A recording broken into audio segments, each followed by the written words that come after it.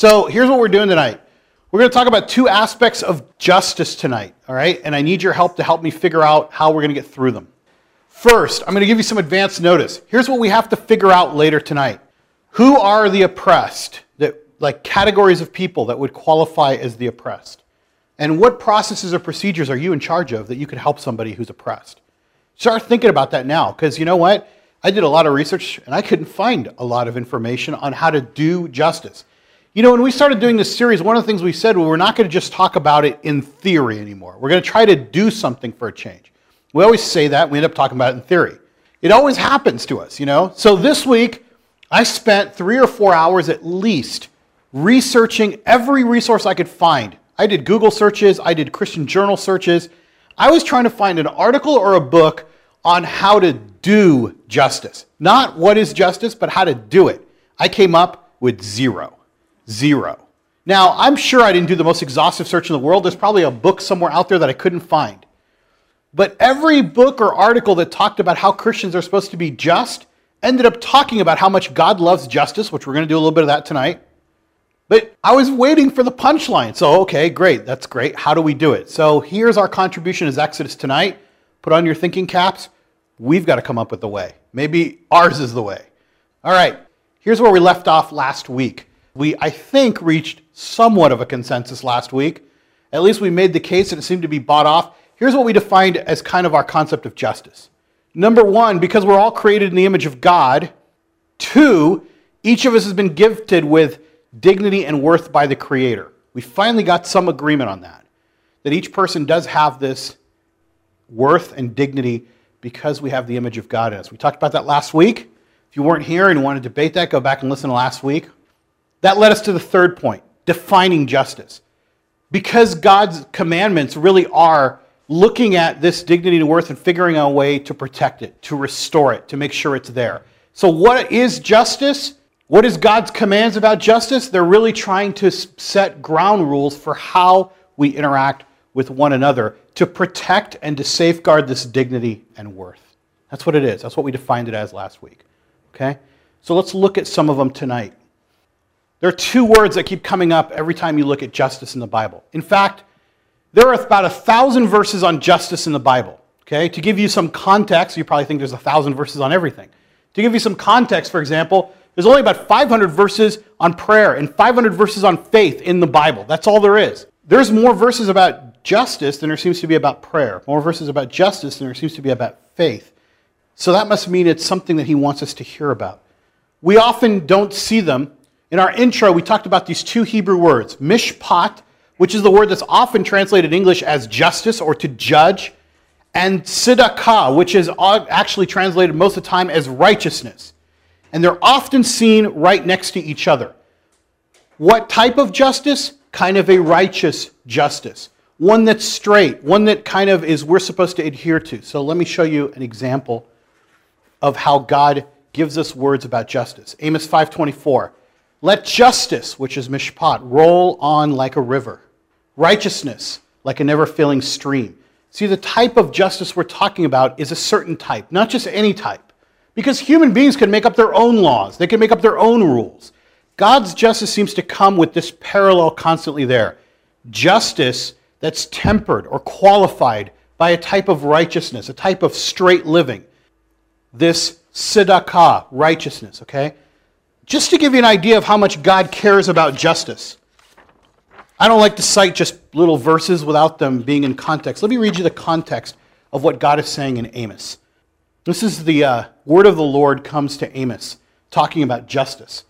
He says this, is what the Lord said. You who turn justice into bitterness and cast righteousness to the ground. This is starting in chapter 5, verse 7. Verse 10.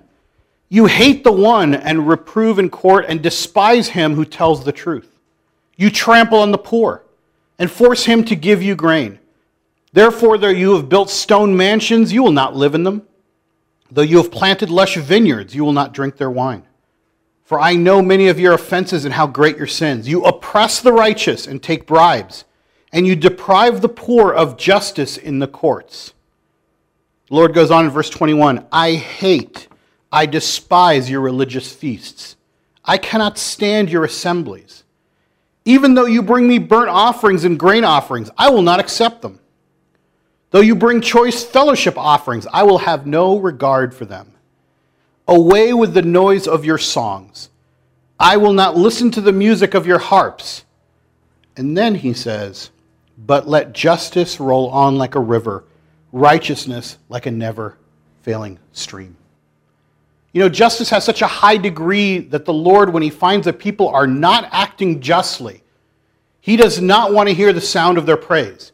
He does not want to accept their sacrifice.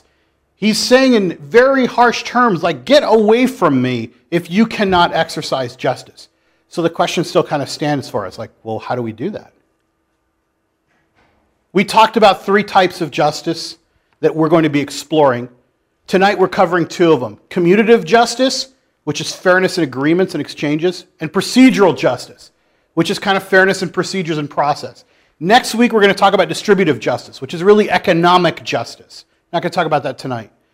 I want to tell you that there's a couple more, by the way, that people talk about. Like, there's this retributive justice. This is the one that most of us think about, by the way, when we think of justice.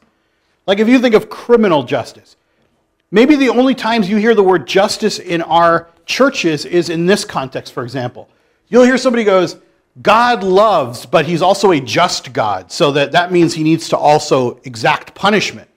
That seems like the only time we talk about God and justice most often. We go, oh, he's a just God. What we mean is that he's going to punish those who've done wrong because he can't just let people get off for nothing, so he tempers that with mercy and grace, and that's the context we hear justice. So that's why we get confused sometimes when we talk about how could God spend all this time talking about justice, these 1,000 verses about justice, and we don't really hear much about it. There's also restorative justice, by the way, whole groups of people that work to bring justice to restore communities. All right, so we're focusing on the first 2, commutative and procedural. Let's talk about the first one. Could you explain a little bit the difference between the first one and distributive justice? Between commutative justice and distributive justice? Yeah, commutative justice is when people are actually just fair in their arrangements with one another. Whereas distributive justice is a whole system that God sets up to preserve people's dignity, to have access to the means of creating, or living off of the land, or having what it takes, okay? So you're going to see in distributive justice, when we talk about it next week, it's a lot more to do with giving the poor not just something to eat, but something that they can work off of and restore back the dignity of their mandate that God gave people when he created them to work the land and do those kinds of things, okay? So it's really more about distributing equitably. And you'll see more when we talk about commutative justice right now, how it differs in one way. It's a pretty narrow thing at first, because, for example, here's a couple verses about commutative justice. Okay, start in Proverbs 16:11. Honest scales and balances are from the Lord. All weights in the bag are of his making. What's the implication? God wants people to be honest in their dealings with one another. It's like a variation of honesty, except it's a justice that comes saying that the Lord wants people to be just in the way that they deal with one another. Okay, here's another one in Leviticus. Direct commandment from the Lord. Do not use dishonest standards when measuring length, weight, or quantity. Use honest scales and honest weights. An honest ephah and an honest hin. I am the Lord your God who brought you out of Egypt. The first one, the ephah, is a measure of dry stuff. Okay, the hin is a measure of liquid stuff. So he's just saying, I'm commanding you to be just with one another in the way that you interact and do business together. That's the commandment of God. Now you might think well, isn't that just like saying don't lie, don't cheat? Isn't that the same thing? Sort of, but God goes out of his way to define the measures that we're supposed to use in trade. And by the way, the context, if you look at, for example, Leviticus 19, he's laying down the law about some very important stuff. This isn't in some details. Go through Leviticus 19, there's some pretty big ticket items when it comes to laying down the law. And in the midst of it, he makes sure that we know that these standards are to be done. Philip. At least those 2 verses, seem to emphasize the idea of being honest in agreements and exchanges, but not necessarily being fair. I mean, you could theoretically, I'm not sure how this fits into how this business deal is. It's ripping everybody off. I mean, he's being honest about it. They're saying yeah, I'm going to charge you this much for this. That it's not fair. I monopolized on this, and now you have to suffer for it. And granted, that could be wrong for other reasons. But I don't necessarily, how does that fit into this? What you bring up is a very difficult question about justice in general, I think. It's going to lead to this. When we look at different types of justice, the way that we play them out differs from one another. So you could theoretically be right. You could use honest weights and measures, follow commutative justice, and still be doing something that is not just under one of the other areas, like procedurally or distributively, right? You could say, I'm using honest weights and measures. Like we, as a country, America, use honest weights and measures. If you want to buy our stuff, you can. Of course, most of the world can't afford it. So then you're not really being just under the other standards. Here, God is trying to point out, which is a little bit shocking, by the way, not to us, because we're used to it. We're used to things. We want things to be equal and fair. But into an ancient society where the people who had the power could charge whatever they want and rig the system any way they wanted, this was a strong statement to make. That in your trade with one another, you need to be honest. And you need to not take advantage of people, because clearly the people who had the power could do anything they wanted. They could change the prices, they could change the scales, they could change the weights every day. And the statement here, if you read, is, the weights in the bag are of his making. In fact, even the very weights belong to the Lord.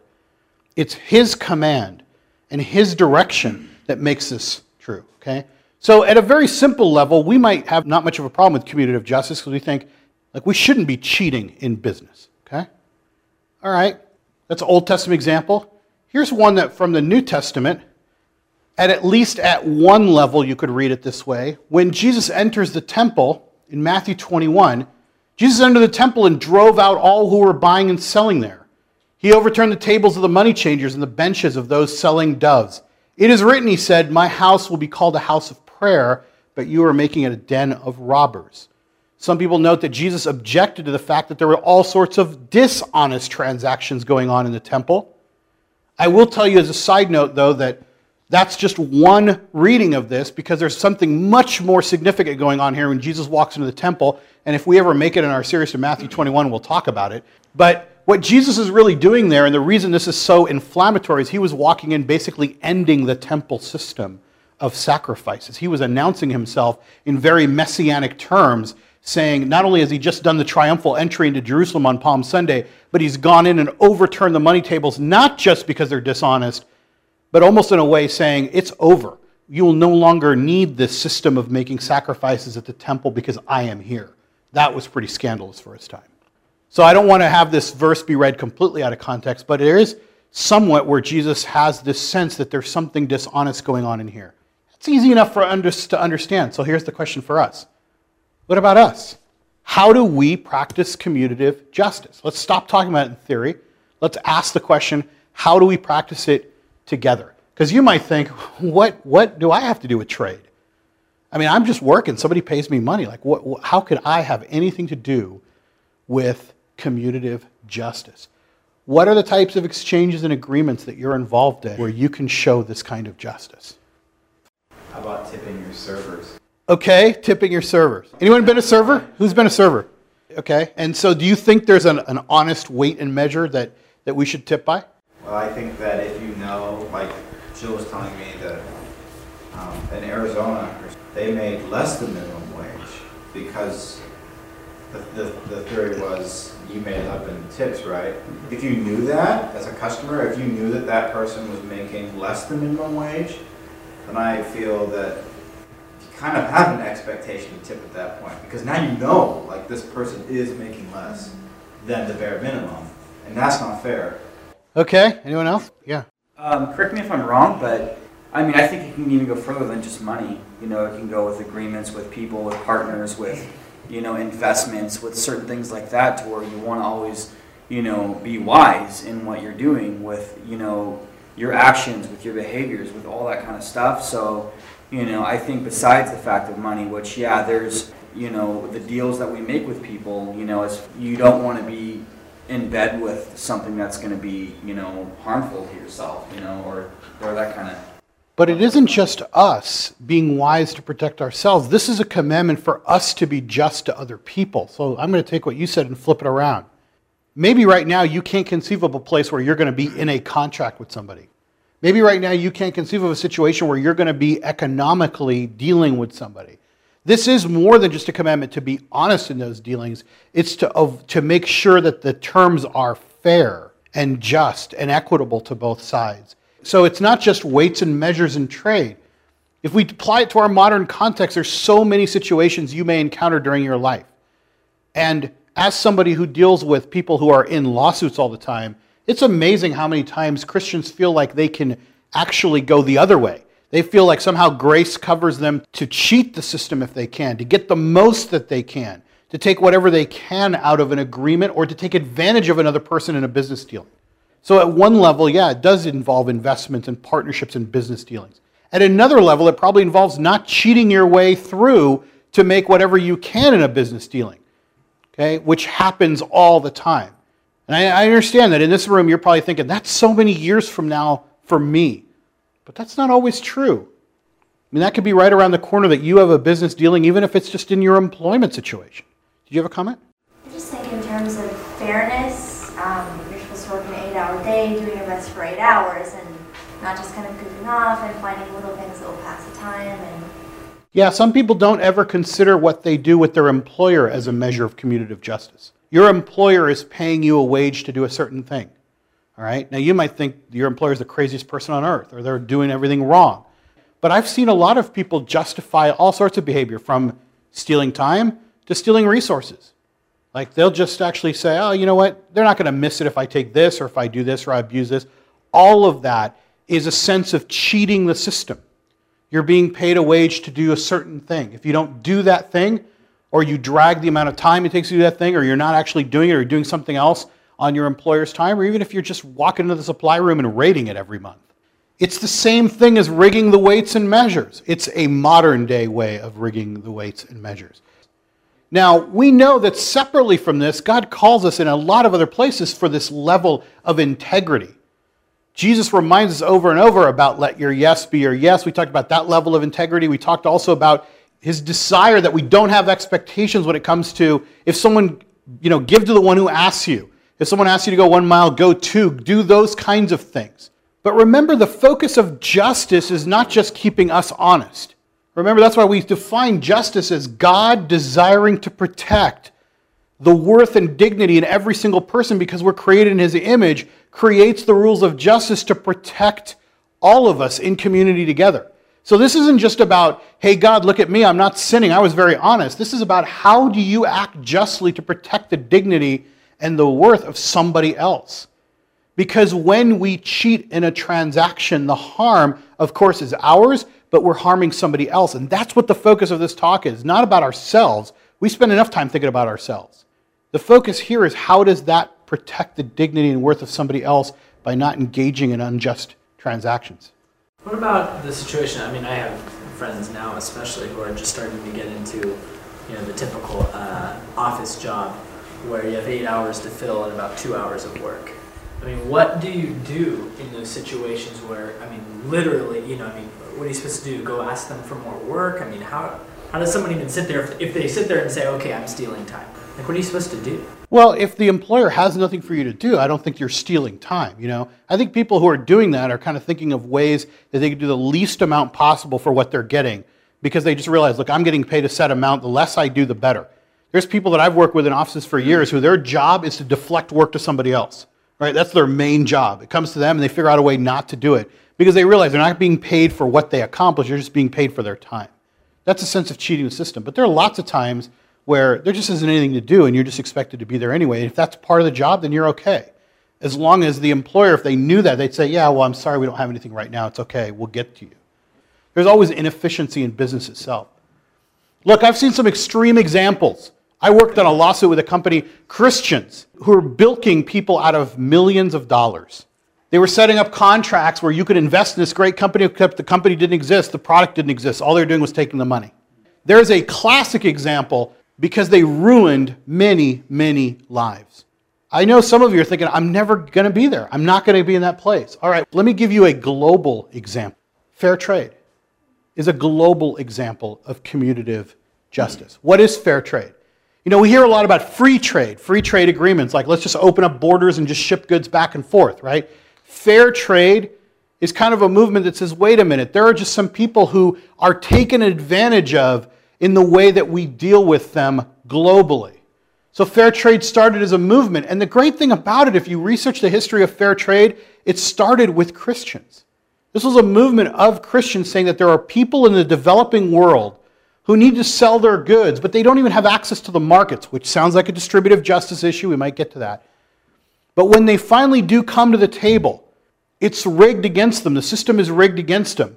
We need to pay them rather than what we could get it for, because they're so desperate they'll give it to us for almost nothing. We need to pay them a fair amount for their goods, even if that's not exactly always the market amount, so that we can actually deal ethically with people and help them and not take advantage of them just because we can. And it's great to see that there's this great history. Now today you've got groups like Oxfam and Amnesty International and all these groups that are jumping on the fair trade bandwagon. It was begun by Christians, and that's a great thing. I hope we stick with those kinds of things and look that it's not always about the bottom line. Yeah.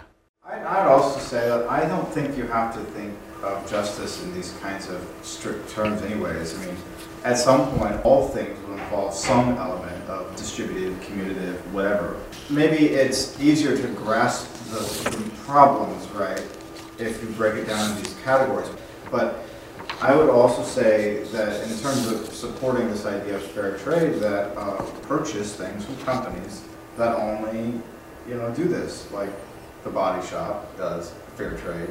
But, there are other companies that do that, clothing-wise, and it's kind of, I feel bad going to the Gap sometimes or other things. Knowing that there are companies that do in fact do this has, at least for me, provoked the change. Like, okay, yeah, let's really do this. Yeah, and we should do it for those right reasons. Like coffee is a great example of free trade. I could buy this coffee for like cents on, just pennies. And these people will never get out of poverty. I could do that. And I could grind the deal in such a way because they are so desperate that we could just keep grinding the deal as much as we can to get it down for pennies. All right? And by the way, that is what happens with coffee. That's why if you buy fair trade coffee, they've gone to those people and said, we'll pay a fair amount that's enough for you to sustain yourself and even pull out of the cycle of poverty. That's going to be a higher number than what we could really get this for if we just really went to any other place. But we want it to be fair trade. So you might go to a place and see that there's fair trade labeling requirements. There's new organizations that will label things as this is fair trade, and they'll explain why. You may want to purchase that. It may cost you more. But that may be at least one concrete way that you could say, I want to be in this if you're not currently involved, for example, in contract negotiations and in all those other things we mentioned. Yeah. It seems like to me like the people that have the most power or money have the most effect on this, because it's like how you're saying with fair trade is it's like the people that are in poverty, they need the money, so they don't, they can do it on their terms, but it seems like the people who have the control or are able to get these people out of poverty or able to make the deals, they're the ones that have more accountability with it than somebody who's in poverty or someone who doesn't have a lot. And that's why God laid down these rules of justice. Because the powerful, without any other rule, would just say, why would I pay more? Why would I even be fair? If I can grind you down, if I can actually even cheat the system, why shouldn't I do that? In our country, you might say, hey, that's just shrewd negotiating, right? That's exactly what we're doing. God is saying, you are destroying the dignity and worth of somebody else. You're robbing from them. That's why you're not going to do that. These rules are meant to govern us, especially us in the West who have so much more, so that we can be more just with those people. Because who is God really trying to protect? Them. From the powerful, us. Now, you might not feel like you're powerful, like you think, who am I? But the problem is you're part of this huge consuming organization that wants coffee for X amount, right? Or wants clothing for Y amount, or wants to buy goods from another country for Z amount, right? And you would buy it for the cheapest amount. You're part of this huge consuming culture. And we may be called, I'm not saying we have to, I'm not saying to be a Christian you must do fair trade. What I'm saying is one way that you can act globally here. But I think there's much more places that we should be looking at, like the workplace example, because that's primarily what we have control over. Yeah. The idea of justice, as we've sort of defined it, is like making sure people have this dignity and worth, and maybe separate that idea from fairness. I don't see how that's an idea of justice. The verses you've shown so far, have really at least shown to me that we should be honest in our dealings with one another. Not that we should care if someone's being exploited. And maybe that's defined under different ideas of justice. We'll put them together when you see them with the others, because I think Jeremy might be actually right that making the distinction between them, it helps us to define them, but in the end, God is really looking for justice as a whole. What we do is when we think of justice as a whole, we usually end up going straight to justice for the poor. And then we ignore the fact that like we have the opportunity to be just even in our work relationships, even in our business dealings, even in the ways that we buy things. Those are transactions that are going on. Like I still agree with Jeremy's idea about tipping. Like there is a normative standard of how much you tip. Like we just know it, right? I mean, it's not law, but it's normative. And I've seen a lot of people who spend their time, is it before tax, is it after tax? What we're really doing is saying, you know what, let's just deal with one another fairly in this transaction. Like you've served me and I'm supposed to pay some amount, and there's nothing in this sense that pulling back this is going to do anything but hurt the other person, okay? Now, this is a narrow area of justice, so I don't want to spend too much time here because it's fairly narrow. So we'll get to more of where that dignity and worth comes from in a moment. Okay, let me move to procedural justice. Procedural justice is justice that comes in our processes, in our procedures. The ones that we think of right away are court procedures. That's what we think of first. Like, let's be fair in court. In fact, that's the biblical examples that we find that are all over the place. So let me just give you a couple from Exodus. Do not spread false reports. Do not help a wicked man by being a malicious witness. Do not follow the crowd in doing wrong. When you give a testimony in a lawsuit, do not pervert justice by siding with the crowd. And do not show favoritism to a poor man in his lawsuit. Do not deny justice to your poor people in their lawsuits. Have nothing to do with a false charge, and do not put an innocent or honest person to death, for I will not acquit the guilty. Do not accept a bribe, for a bribe blinds those who see and twist the words of the righteous. This one is closer to what we think of as fairness, equity in the system. But notice some of these, like you might have just like said, yeah, sure. Do not follow the crowd in doing wrong. How many times do we do that? Majority, mob mentality, crowd rule. So this is even in the like a biblical sense, like don't do that. So we've got easy things like when you give testimony, don't pervert justice by siding with the crowd, but do not show favoritism to a poor man in his lawsuit. Like, don't even show favoritism to the poor. We're going to talk about the poor a lot in distributive justice, but in this type of justice, procedural justice, we want everyone to have equity in the court. All right. That sounds easy. I don't think any of us are going to object to that one. Jesus cared a lot about this. The prophecies regarding Jesus, by the way, just to show you how much justice plays in, there are 16 or 17 different parts of Isaiah that reflect what is the messianic fulfillment going to be. 16 out of 17 of them deal with Jesus coming to bring justice. Here's just an example.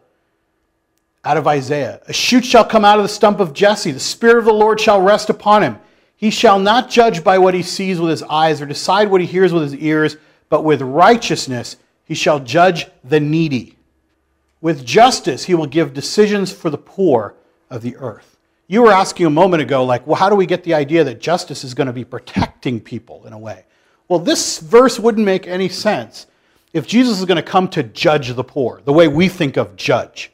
Like Jesus is going to come, what, sentence the poor? No, his sense of justice and righteousness is a protective guard for the poor and the meek. That's the kind of justice he brings. Here's another way to look at procedural justice from Isaiah. You guys might recognize these opening words. Here is my servant whom I uphold. Maybe you've heard it this way. This is my servant in whom I'm well pleased. This is my son in whom I'm well pleased. The Gospels recite and echo Isaiah when they identify Christ at his baptism. It's hearkening back to this part of Isaiah that's predicting what the Messiah is going to be like and we who follow him, what we should be like.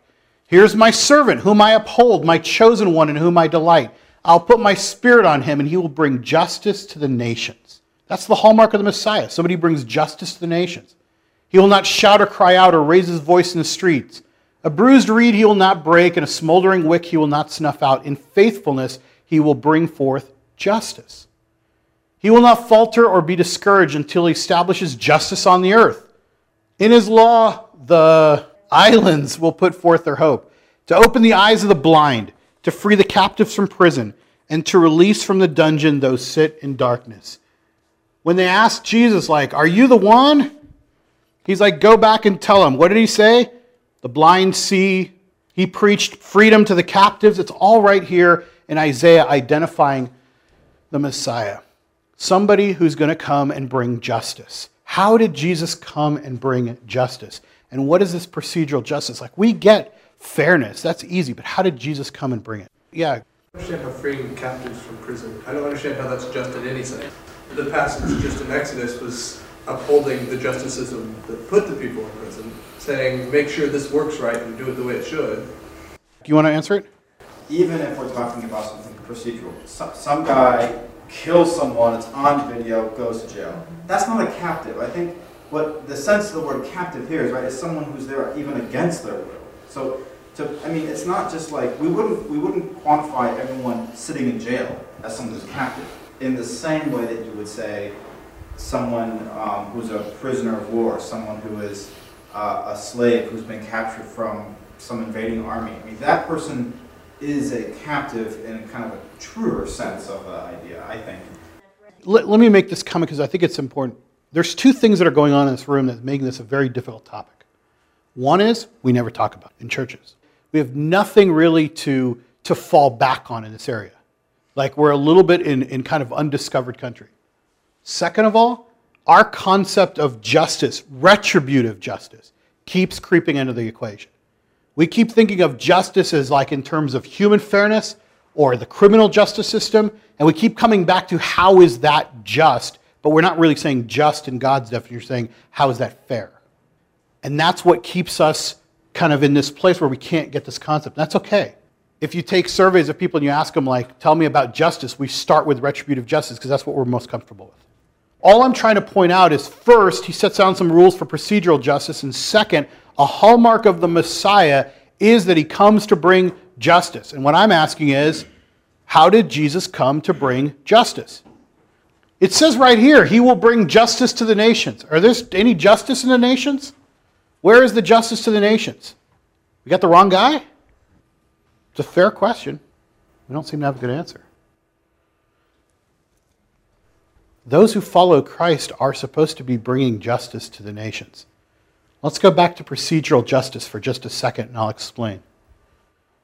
Solomon in Ecclesiastes says this, I saw something else under the sun. In the place of judgment, wickedness was there. In the place of justice, wickedness was there. I thought in my heart, God will bring to judgment both the righteous and the wicked, for there will be a time for every activity, a time for every deed. Solomon is in the midst of exploring all the things that he learned in his lifetime, and he finds out that in the place of judgment, meaning the courts, wickedness was there. In the place of justice, where there should have been justice, wickedness was there. We live in a world where people are oppressed. Later on, he says that there was nobody there to help the oppressed. So I'm going to ask this question to us, because again, I went searching to find out how do we ensure procedural justice? Because you might think, I'm not a judge. What do I have to do with a courtroom? Where are places that we can have some procedural justice and an impact on it? Yeah. This country has some love affair with Israel to such a degree that there are many evangelical Christian groups that send lots of money to various organizations in Israel that do terrible things to people who aren't Israelites and Palestinians. So, there's something that's unfair in the question of resettling lands and these types of issues that are going on there. And there's also something unfair about the kind of just implicit and sometimes explicit support we give, or that some people, that Christians give for this kind of activity. And part of that has to do, I think, with a dysfunctional theology that relates to dispensations and other kinds of weird things. But we're also, I think, in a sense, responsible for that as well. So bad theology plays a part in bad justice, I think. I'm just really stretching here. I don't know, because this is the one area that I don't like. You know what? It sounds like a stretch. It sounds like normally if I had just heard what you said, I go, all right, let's just move on. I don't know what that was, right? In all of my searching, and I did every search you could think of, like Christians and procedural justice. Like I did all these searches, and you know what kept coming up? There were two things that kept coming up over and over. Was Israel, which you just mentioned, like how Christians are not doing justice by supporting a certain view and theological view of Israel. And the other one was dealing with court systems and how we're not being just in the court system. Those are the only ones that kept coming up over and over. So you're on where everybody else is thinking. And I want to say there's got to be more than that too. I mean, I agree. That's the big one everyone's talking about. Like if you go to a conference on Christians and justice, the subject of Israel is going to come up. Because it came up on hundreds of websites when I put that in. And I kept looking and looking, and I kept changing the parameters and looking through different things, and the same stuff kept coming up. It seems like we're obsessed with those topics when we talk about justice. What else? Let me show you some things I think we can talk about with justice. Here's some procedures that you govern over that don't always have to do with the last one, which is the courts. Remember, the procedural justices here is how can we be just so that we don't have a system that favors one party over another. When we get to distributive justice, you're going to see that God will be partial towards those who are less fortunate. But notice that the Exodus passage said, in procedural justice, you cannot even be partial to the poor. Something that God is doing all throughout in other places, but in procedural justice, no partiality of any kind, not even to the poor. So what are some of the places that we have control over? Think about school for a moment. Some of you actually are in school. Some of you actually are teaching in school. There's a lot of partiality that we have in school towards people. In the workplace, in our churches. Think about how much partiality there are in our churches. Aren't there people in our churches that we just ignore? Aren't there people in our churches that we give no time to? We give no credence to? Yeah, and you can get it broader like in our immediate communities, in the state, in the courts, in all of these places, we have some ability to treat people fairly or not. The verse was talking about that everybody should be treated fairly, even the poor, in court specifically. That's not true. Let me show you the verse again. Because look, he says, do not help a wicked man by being a malicious witness. Do not follow the crowd in doing wrong. Go ahead. Relating to procedure, I think first we have to dispel the notion that the courts do function in some kind of fair procedural way, because in fact they don't. We do know that they don't today. So there are still very active ways in which Christian people can be involved in procedure. For example, we have a family member who was falsely accused of a crime that he did not commit, but couldn't hire an attorney, and the DA said, hey, no jury, they're going to convict you, so just take the deal. So, I think we have to dispel the idea that our courts in general are even function procedurally, and you know this. And they weren't even back in Solomon's time, right? Even back then they weren't. Okay, maybe that means let's raise money, get this guy a lawyer. Okay. Let me ask it a different way to elicit this. Who are the oppressed in our society right now that need procedural fairness? Who are oppressed people? Minorities? Who else? Poor? Women, to some degree? Who else? Who's oppressed in our churches? Doesn't always have to be society. What about our churches? Who else are oppressed? Gay people? Young people, to some degree? Liberals? We need to do justice for Jeremy, Immigrants? People who are not as attractive as someone else. Yep. People who maybe are not as attractive? Yeah. Why am I saying they're oppressed? Because we don't procedurally treat them fairly. How about people with disabilities? How about people who are just a little bit different or weird? People with tattoos. Yeah. They're oppressed in our churches. Ashley was telling me a whole story this week about being oppressed at a Christian schoolworkers convention just for having a tattoo, right? Look, we think of procedural fairness in terms of courts, and I agree with Jeremy, our courts are broken. I know that. You've heard me say before, people will ask me, is it difficult to defend someone who has done something wrong? It can be. But what's more difficult? Defending somebody that has done nothing wrong. Watching the court system grind them. Watching people go bankrupt because they can't afford our legal system. Watching it roll right over them. So yeah, there are ways we can get involved in justice, and I'll tell you that right now in procedural justice, one way you could get involved is finding out about court reform. getting involved in just how people do it. Other people give to legal aid clinic to help people who can't even afford the system or how to get some assistance. All right, that's one way, but it's not just our courts. We have the same procedural processes, school, work. I mean, you can go to places where you see people who they're not even given a fair treatment. And for many people, work is the most important place. It's their livelihood. They're not given even a fair hearing. We don't treat them fairly. You ever been at work where people are like, certain people are disfavored and certain people are favored? You know that. There's certain people who are just laughed at. They're not even taken seriously. You know what's really sad is that happens in our churches as well. It happens in our churches all the time. There are certain people in our churches that we marginalize. We don't give them fair access to the process. So it's all part of it. And sure, you can get up to our communities. Some of those people we mentioned, like women, minorities, immigrants, all those people don't get any fair process. So how do we do that? How do we get involved in that? Can we do anything about it? I mean, like, for example, the easy one I already said, like, you know that the court system is unfair to people. You can get involved in either court reform or helping people raise money for legal defense. That's one way. But what about all the other areas? How do we help those people? I still think one of the reasons it's so hard to do justice is because the ideas are so big we can't break them down into tangible things we can do. Fair trade took off because people can go, oh yeah, okay, I can just buy something that has a label that says somebody took care of this for me. But how do we act procedurally just? Is it only when somebody calls us as a witness in court that we just will tell the truth?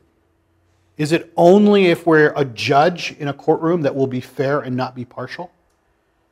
Or is it more about that crowd mentality too, where we'll not side against civil rights as the church did? Is procedural justice bigger than that so that it actually touches things we do in our lives? Even in the Israel debate, like, is it fair for the church to side theologically with a group of people that dispossess another group of people out of the land and knock them out and take away their procedural rights? Even if we think about that theoretically, are we doing anything about it? It's easy to just go, well, that's over there. That's not even my issue. Justice is all of our issues. What we're having a hard time with is figuring out, what are we going to do? I mean, I work directly in the court systems. I see how unfair they are, and I even have a hard time thinking, how could I ever change this system? Because it's so out of control. But I'm still called to exercise justice somehow. Remember we had this struggle with these words in Matthew 7:21. Not everybody who says to me, Lord, Lord, right? When we said, but only those who do the will of my Father. And we were like, what does it mean to do the will of the Father? We looked at that. In the last part of Matthew where we ended up in chapter 12, it was the same thing. My brothers and sisters and my mother are those who do the will of the Lord. What is the will of the Lord? You can go back to somewhere like Micah 6:8. And one of the key hallmarks of what is it that the Lord requires of you? And the first one we read is to do justice. Love mercy. Walk humbly. Those are the things, like, what does the Lord require of you? Okay, so not everybody who says to me, Lord, Lord, is going to be in the kingdom, and only those who do the will of my Father. What is the will? What do you require of me, Lord? To do justice. It's a big one. Do justice. We saw at the beginning that God was saying, I don't want your sacrifices. I don't want your songs. I don't want your offerings. I don't want all the playing on the lute, which is the equivalent of Ryan's guitar. I don't want any of those things. I want justice. So that's why I leave the question kind of hanging. Is it enough when we encounter unjust systems to say, I'm not going to participate in it? Or is he saying, do justice? I think this is a huge sin area for the church in America. Everybody talks about it the way we're talking about it theoretically. Like, do you understand what procedural justice is? Yes, go do that. Nobody tells us how. All right, do you understand what commutative justice is? Yes, we should just be honest. Okay, move on. Let's go to the next topic. We're commanded to do justice, and we're not doing it. Yeah? Yeah, I think one book that, if you came across Gary Hagen, The Good News for the Poor, because his ultimate thesis is what you landed on is, I think God's answer is us. I mean, he basically comes to the conclusion. I mean, the reason he started International Justice Ministry is because he was there at the Rwandan genocide and said, this is not okay, and we're doing something about it. And that was what launched everything he's done. They do lots of sex traffic work in the Philippines is their main thing. I think it is right. I think it is us. And I think my bias is, I'll probably reveal it, is We are supposed to be doing something as opposed to just avoiding stuff when we see it. I'll just close with reading the end of Micah 6:6 down to 8, because it is what the Lord requires. With what shall I come before the Lord and bow down before the exalted God? Shall I come before him with burnt offerings, with calves a year old? Will the Lord be pleased with thousands of rams, with 10,000 rivers of oil? Shall I offer my firstborn for my transgression, the fruit of my body for the sin of my soul? He has shown you, O man, what is good and what the Lord requires of you, to act justly and love mercy and walk humbly with your God. Let's pray and close up. Lord, I feel so disjointed. What a difficult topic to present. And then, Lord, if it's in our delivery that's the problem, take that away, Lord. Let your Spirit minister to us at a much deeper level than even our conversation can handle.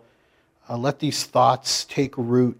Let us consider this week how we can bring just systems to the oppressed, how we can step up and do things in our everyday societal structures, Lord, that we see that we need to find justice there too.